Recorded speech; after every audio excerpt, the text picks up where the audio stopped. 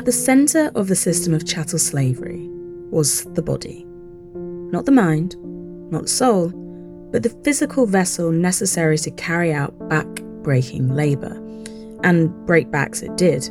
A deadly combination of punishing work, meagre food rations, scant clothing allowances, and terrible living conditions saw millions of enslaved Africans meet an early grave. But what of those who didn't die, but also couldn't work to the degree demanded of them? What of those who were disabled, either from birth or throughout the course of their lives, in a way that prevented them from being able to do plantation work?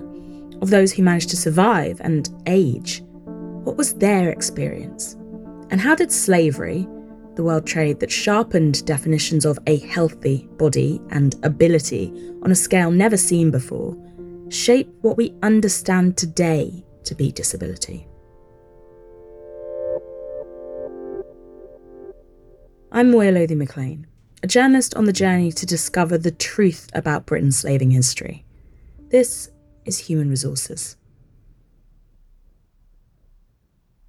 My name is Stephanie Hunt Kennedy, and I'm a historian of the Caribbean and the Atlantic world, as well as disability history. In 2 previous episodes of Human Resources, we've been exploring how the development of modern medicine entwines with the slave trade. Does disability history fit within that category as a discipline? Disability history in some ways emerged in response to medical history. When discussing disability, it's usually been about physicians' diagnoses of disabled people instead of centering disabled people themselves. So disability history kind of emerged as a kind of resistance to that kind of narrative, focusing instead on the lives of disabled folks and the kind of lived experience of disability. So instead of centering the physician, it centered the person, not just as a patient, but as a person. Disability history, it functions in the same way as the familiar triad of gender, class, and race, in the sense that historians kind of put on a disability lens to look at history. So they see things about the body and fitness, as well as competency, and kind of analyze history through that lens. So disability is historically specific. Certain things that were considered disability in the 17th century would be different than the contemporary period. So it has to be put into this very specific historical context. In the 1700s, what did conceptions of disability look like? How did people see disability? What, if anything, was viewed as disability? I imagine the range and scope of the word disability now is probably very different to what we're talking about back then. Disability among the enslaved had a big part in shaping British conceptions of not only race, but also disability. Ableism and racism kind of worked together in this time, and they intersected. They were kind of a mutually constitutive force. And so you have ideas emerging in this time that they're intertwined. So for instance, British perceptions of Africans at the beginning of their exploration and the expansion of the slave trade were really tied up with pre-existing ideas of what we would now call disability, what they at the time called monstrosity or deformity. So the British called on these very old ideas of monstrosity and deformity in their explanations and their justifications for African enslavement. They argued that Africans were a monstrous race, particularly fit for enslavement. So there's this kind of argument from the British side that Africans were intellectually deficient, but somehow hyper fit for brute labor. So you see how these kind of ableist perceptions of the body intersect with a developing anti-Black racism. And so in this way, I think the two really work together with the emergence of modern understandings of both disability and race. Did the demand of industry growth have anything to do with how people were seen? We know with the slave trade, growth was rapid. Did this also impact the rate of discarding of people and the perceptions of what an able body was? There's an industrialization thesis that has kind of shaped a lot of conversations about disability in the 18th and 19th centuries. With industrialization, bodies that were prior to the industrialization, kind of still able to labor and still a part of the political economy, were all of a sudden kind of cast out of these labor positions because of the timekeeping that came with industrialization, the kind of fast-paced nature of industrial labor. But historians have really challenged that idea for a number of reasons. They've shown that, in fact, disabled folks did actually remain in industrial labor. So thinking about disability not just in the context of labor, right? That's not always a clear fit. So it's not actually accurate to think that modern conceptions of disability were invented to mean workers unable to keep pace with strict timekeeping and expectations of them once industrialization was introduced. Enslaved people, of course, were doing industrial labor since the 17th century. So it's also a very kind of Western-centric, kind of whitewashed argument that with industrialization in Britain, all of a sudden we have the origins of modern disability. Because if we take that thesis and apply it to the Caribbean, we see that, in fact, enslaved laborers were doing this kind of sugar production was an industrial enterprise. And so in many ways, they were precociously modern. But as unfree laborers, they labored despite disability. So whereas in free wage labor, some people would have been cast out of that industrial environment, enslaved people continued to labor under the threat of violence until their bodies could no longer function. When we talk about disability in this particular historical period, that of enslavement in the 1700s, are we talking about the physically disabled only? Or did that concept encompass neurodivergency? What did it mean to be disabled if it wasn't concentrated on someone's ability to perform labour? Mostly to do with physical disabilities. But, plantation records also give indications of people with what we would now call psychological disabilities, listed as insane, or intellectual disabilities, often listed as like idiots. But again, in the context of slavery in the Caribbean, even those people were kind of utilized in any capacity that was possible. So they could carry water to the field laborers, work in the grass gang, which was like often consisted of young children as well as the very old. This kind of idea that disability has to do with one's ability to labor does not fit in the context of enslaved labor. The forced migration, the natal alienation, the separation of families, this is the loss that is at the heart of colonization, which also contributed to, a kind of psychological violence. And we see these more invisible disabilities described in runaway advertisements, with some runaways are described as having the attempts of suicide wounds on their bodies. What was the prevalence of what we now call disabilities within enslaved populations? I mean, that's really hard to quantify, but I can say with confidence that if we look at runaway advertisements, by the 18th century, slave owners had to put advertisements for their fugitive bondspeople in the newspapers. They're kind of like wanted ads, essentially. So they describe the body as a way to identify and then apprehend the said fugitive. And they're very detailed descriptions of the physical body. And I studied many runaway ads in my book, about 1,000, and they're just riddled with disabilities as well as deformities. For instance, like enslaved people were really susceptible to getting the chiggers, and it could often lead to deformed hands or feet. Other people are said to walk with limps. Other people are said to just, have the marks of punishment, which isn't particularly a disability, but certainly a kind of mark of stigma. Runaway from his master, Mr. James Knox, in Pennant Street on Friday morning last, a Negro East India boy named James Hamlet, about 16 or 17 years of age, about 5 foot 2 inches high, much pock-fretted, in need, and limped a little with the right leg, was dressed in a dark, thick-set frock and waistcoat, brown cloth breeches, gold-laced hat, and curled hair toupeed before. And as the said Negro boy is also charged with embezzling several sums of money, the property of his master, whoever will apprehend him and bring him before Sir John Fielding shall receive 1 guinea reward. So these ads are just like flooded with signs of disability, and plantation records as well. So they list people in their employment. So first gang, second gang, third gang, which would be field labor. the great house, which would be domestic labor. And then there's always the category of superannuated, infirm, invalid. And every plantation record would have these categories. So sugar production in the Caribbean was particularly physically destructive. So disabled bondspeople were really an everyday part of the plantation life. They were an everyday part of this kind of environment.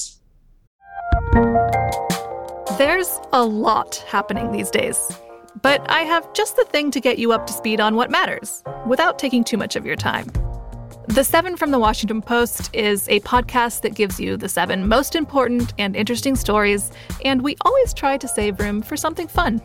You get it all in about 7 minutes or less. I'm Hannah Jewell. I'll get you caught up with the 7 every weekday, so follow the 7 right now. If you're looking for a smoking gun, I can absolutely guarantee you will not find it. In October 2001, a series of letters filled with a deadly powder called anthrax were dropped into the U.S. mail system. What started as an unprecedented case turned into an unsettling mystery. Who sent these deadly letters, and why? From Campside Media and Sony Music Entertainment, I'm Josh Dean, and this is Cover Up Season 4, The Anthrax Threat, available now.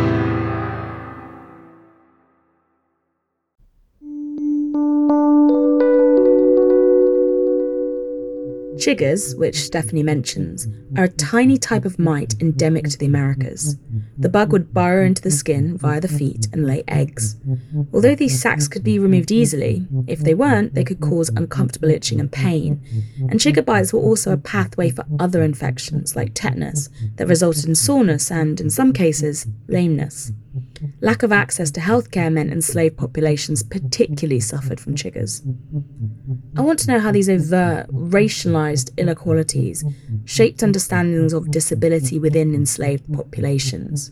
For example, would a person without an arm, racialized as white, be treated as disabled, whereas an enslaved person with the same missing limb, who is racialized as black, see themselves considered differently? You certainly have this medical narrative. You know, you have certain kinds of diseases that are said to be racialized. For instance, like dirt eating was a common practice among the enslaved, but white people saw that as something essential to them, that this disorder was essential to being Black. But in fact, it was a sign of malnutrition, a kind of nutrient disorder. But then you also have enslaved people continued to labor despite impairments. So they would be in the field missing an arm. Under enslavement, these people continued to labor because they were unfree, because their bodies were owned by plantation authorities. And so they used them until they literally could not function anymore. So I will say in the Caribbean, there were compensation given to white people who came disabled. Particularly, there's a law that comes out in Jamaica in 1702 that says any white person who becomes disabled while hunting down a fugitive bondsperson will be compensated. And this reveals a lot about the differences between white disability and Black disability, particularly white free and Black enslaved disability, because in this law, essentially colonists are treating that white person as though they are defending the colony. It's as if they are at war. So they've defended the colony, and therefore we will compensate you.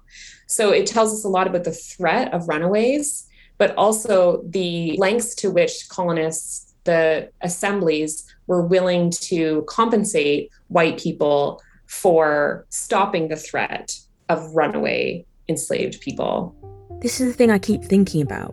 Why would slave owners run their workforce into the ground to a degree that would disable their workers? That meant that both able-bodied people would become disabled, but also that disabled people would be completely spent.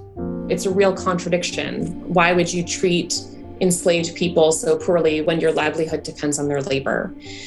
I'll say that this kind of disabling process really begins at the moment of their capture. So although slave merchants and slave owners desired a fit enslaved person, every stage of enslavement served to undermine that fitness and served to debilitate the enslaved body, which seems like a huge contradiction from slave law, in which Caribbean bondspeople were subject to legally sanctioned punishments that could temporarily or permanently disable slave owners. Slave owners had an almost sovereign power to punish enslaved people privately on plantation grounds with impunity. And this led to a host of disabling punishments meted out onto enslaved people's bodies as well as their psychologies. What makes the Caribbean unique is that the slave population did not reproduce itself naturally.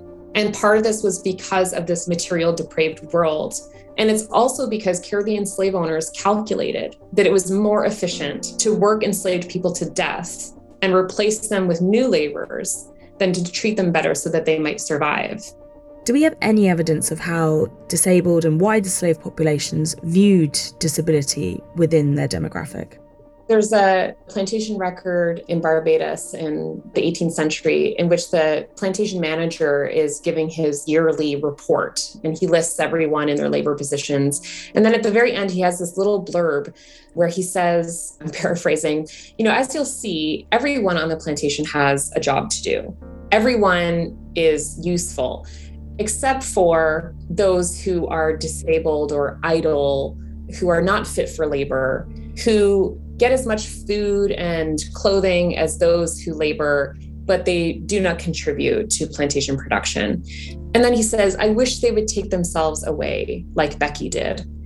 And that's it. And so we don't know who Becky is or how she left, under what circumstances she left. Did she leave on her own volition? Did she leave because of the indignation from an unsatisfied manager?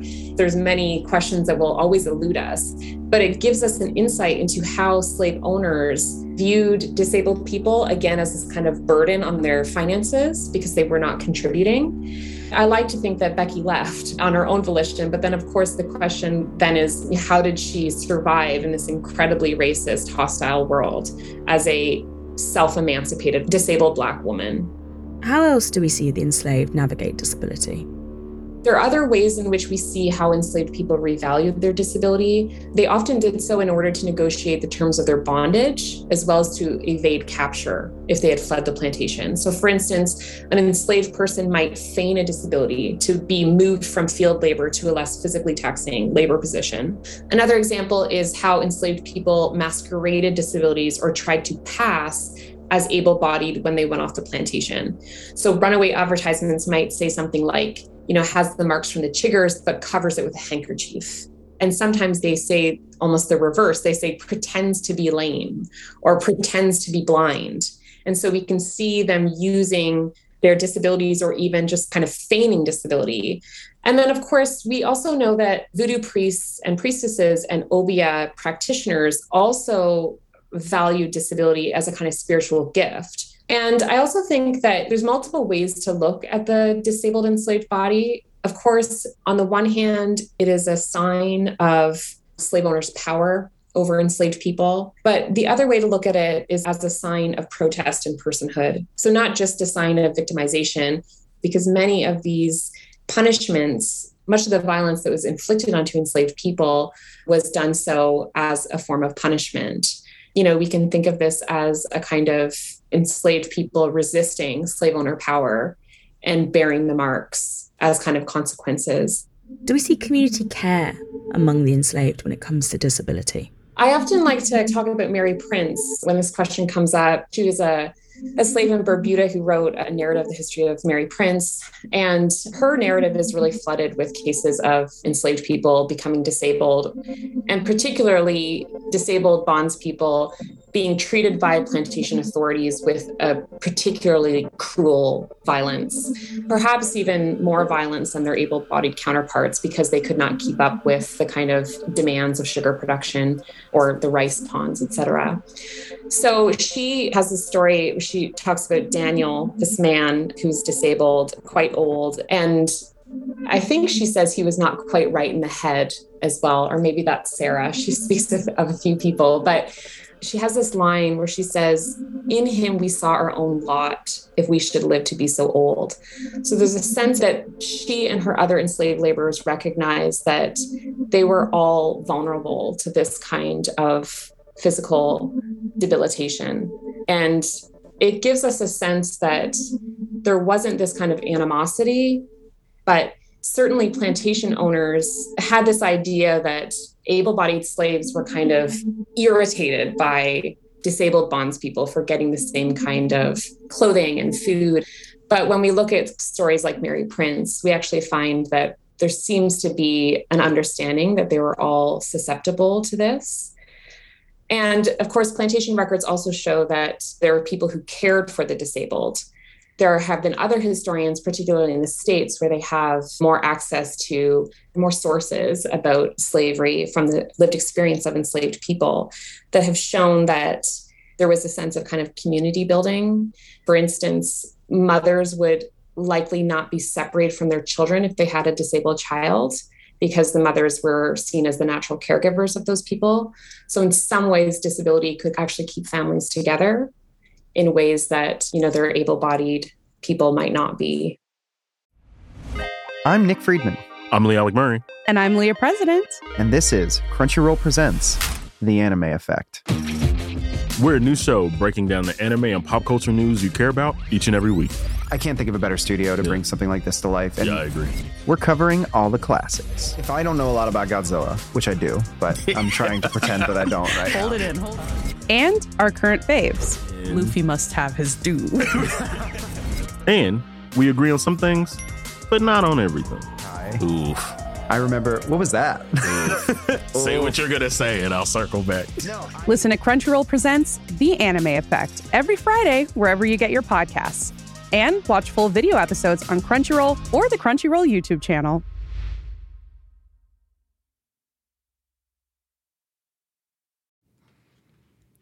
You may have heard of the podcast Juicy Scoop. Wondered what it is? Why aren't you listening? Well, I'm its host. Created it, been doing it for 7 years.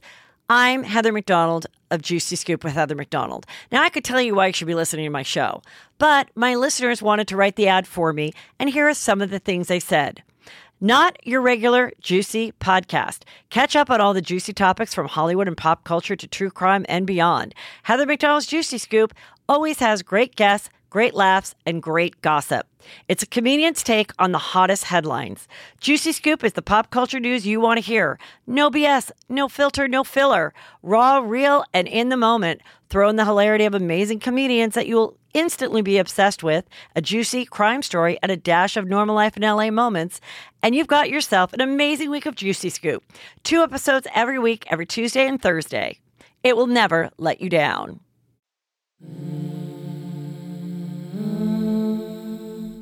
In him, we saw our own lot if we should live to be so old. Through Mary Prince's accounts, we understand a little more about how enslaved people thought and experienced aging.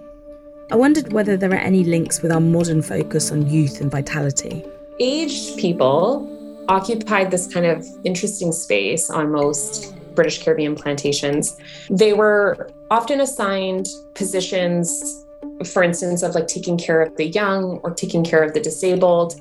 Watchmen, who were men who would watch the plantation grounds at night for quote unquote criminal behavior, runaways, etc. They were often older men and they often had sight impairments, which seems like such a contradiction by modern standards to give someone who had a sight impairment a job of watching the grounds. But again, this is kind of why we have to think about disability in very historical context. It's not something it's not transhistorical. It's something that is historically produced. It's a social construction. Yes, it has to do with the materiality of the body, but it always has to be understood in these very specific historical contexts. Who had the responsibility for caring for the elderly and enslaved? Was it the British state or was it private plantation owners? Was this even a consideration at all? By the late 18th century, laws start coming out that essentially say to slave owners, it is your responsibility and not the state to take care of aged and disabled bondspeople. Because there had been this custom up until this point, this practice among slave owners, where they would manumit or free aged and disabled people who no longer contributed to plantation production. They would free them as a cost control measure because they did not want the burden, quote unquote, burden of taking care of them, of providing them with sustenance. But this becomes an issue because then all these aged and disabled people flock to the cities and they become beggars. And there's a kind of an issue about idleness in the colonies. And so these laws come out and say it's the owner's responsibility.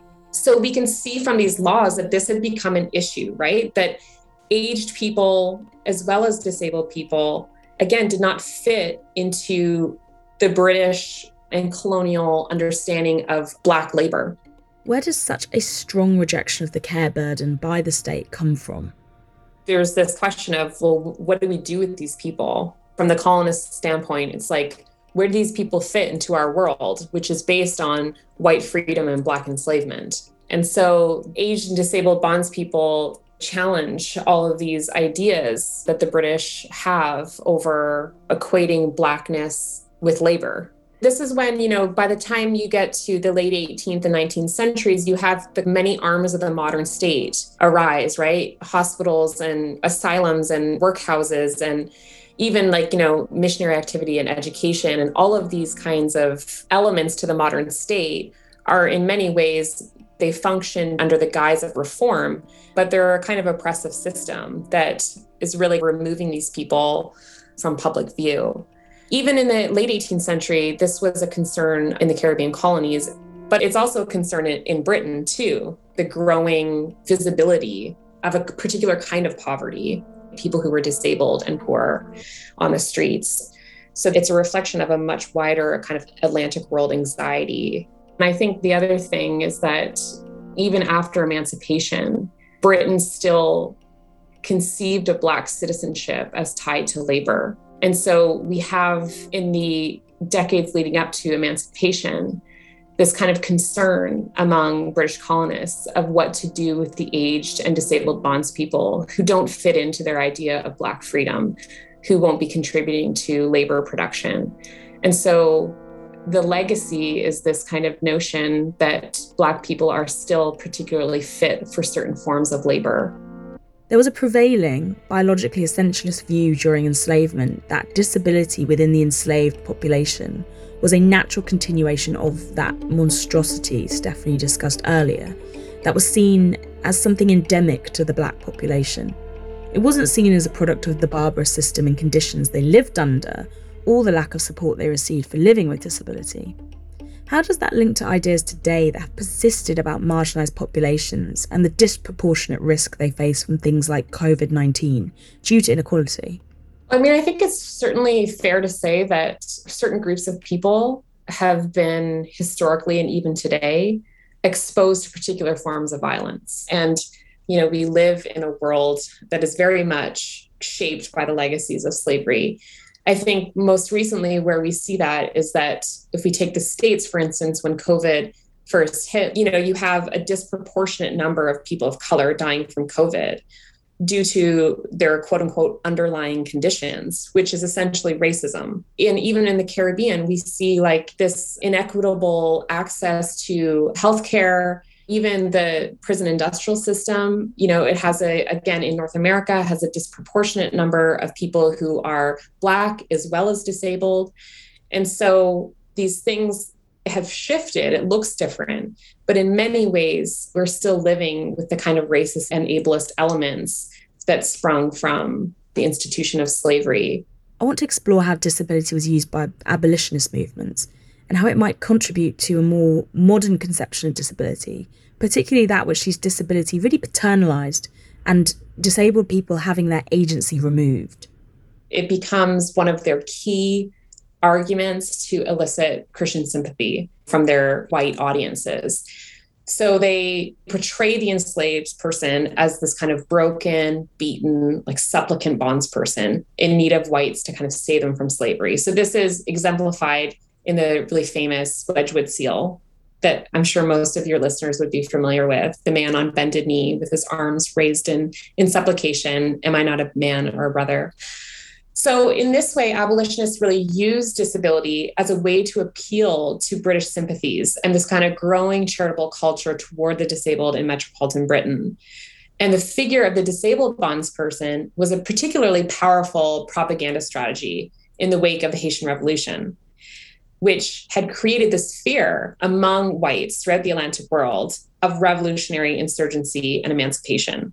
So they kind of feared this kind of figure that comes from the Haitian Revolution of this like armed Black male revolutionary kind of anti-slavery rebel. And so abolitionists kind of respond to this by posing a very different figure, which is the figure of the disabled bondsperson in need of white help to save them from the atrocities of slavery. And so these two images, you know, the kind of anti-slavery rebel exemplified by Toussaint Louverture and the disabled bondsperson, embody different paths to freedom. The choice between revolutionary emancipation on the one hand, which was exemplified by the Haitian Revolution, and emancipation as a kind of process of imperial and legislative reform on the other. So what we see in abolitionist discourse is disability being used as a way of envisioning a Black subject who, in his or her freedom, was not a physical threat to the British Empire. So representations of disability allowed for the possibility of incorporation of Black people into the British world while blunting its radical potential. So this is how we see disability functioning as a kind of discursive power, as this kind of powerful rhetorical device for abolitionists in support of, you know, kind of imperially legislated emancipation. How can we take from the legacy of slavery and disability an understanding of how an ableist world was formed? How do we challenge ableist thinking and structures by looking at slavery and the legacy that's left? I think an important part to take away from this is that Caribbean bondspeople form a really integral part of wider disability histories. So they've often been kind of time frame of Western modernity, but in fact, they were essential to our ideas of labor, of disability, of modernity. And in terms of, you know, what we can do today, I mean, I think it's really important to talk about or to think about disability as a kind of lived experience, as opposed to just from a medical perspective, which often sees disabled folks as just their diagnoses. And this is a good way of thinking about disability and the way that ableism functions even today. So understanding that disability is a lived experience, that all bodies are good bodies, and that we really live in an ableist world. And so I think understanding that as a form of power can help us kind of divest that power. Disability, as a topic both present and historical, is as neglected as the study of enslaved people. Yet tireless work means the stories and perspectives that help us reevaluate these histories are coming to the fore. And in the next episode, we'll be examining another aspect of Britain's slaving past that may have snuck under the radar until recently. Did anyone say girl boss?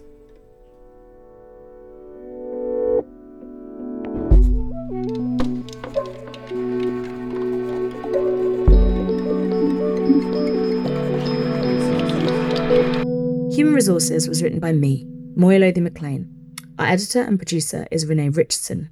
Our researchers are Dr. Alison Bennett and Arisa Lumba. Production assistant is Rory Boyle. Sound design by Ben Yelovitz. This is a Broccoli production, part of the Sony Podcast Network.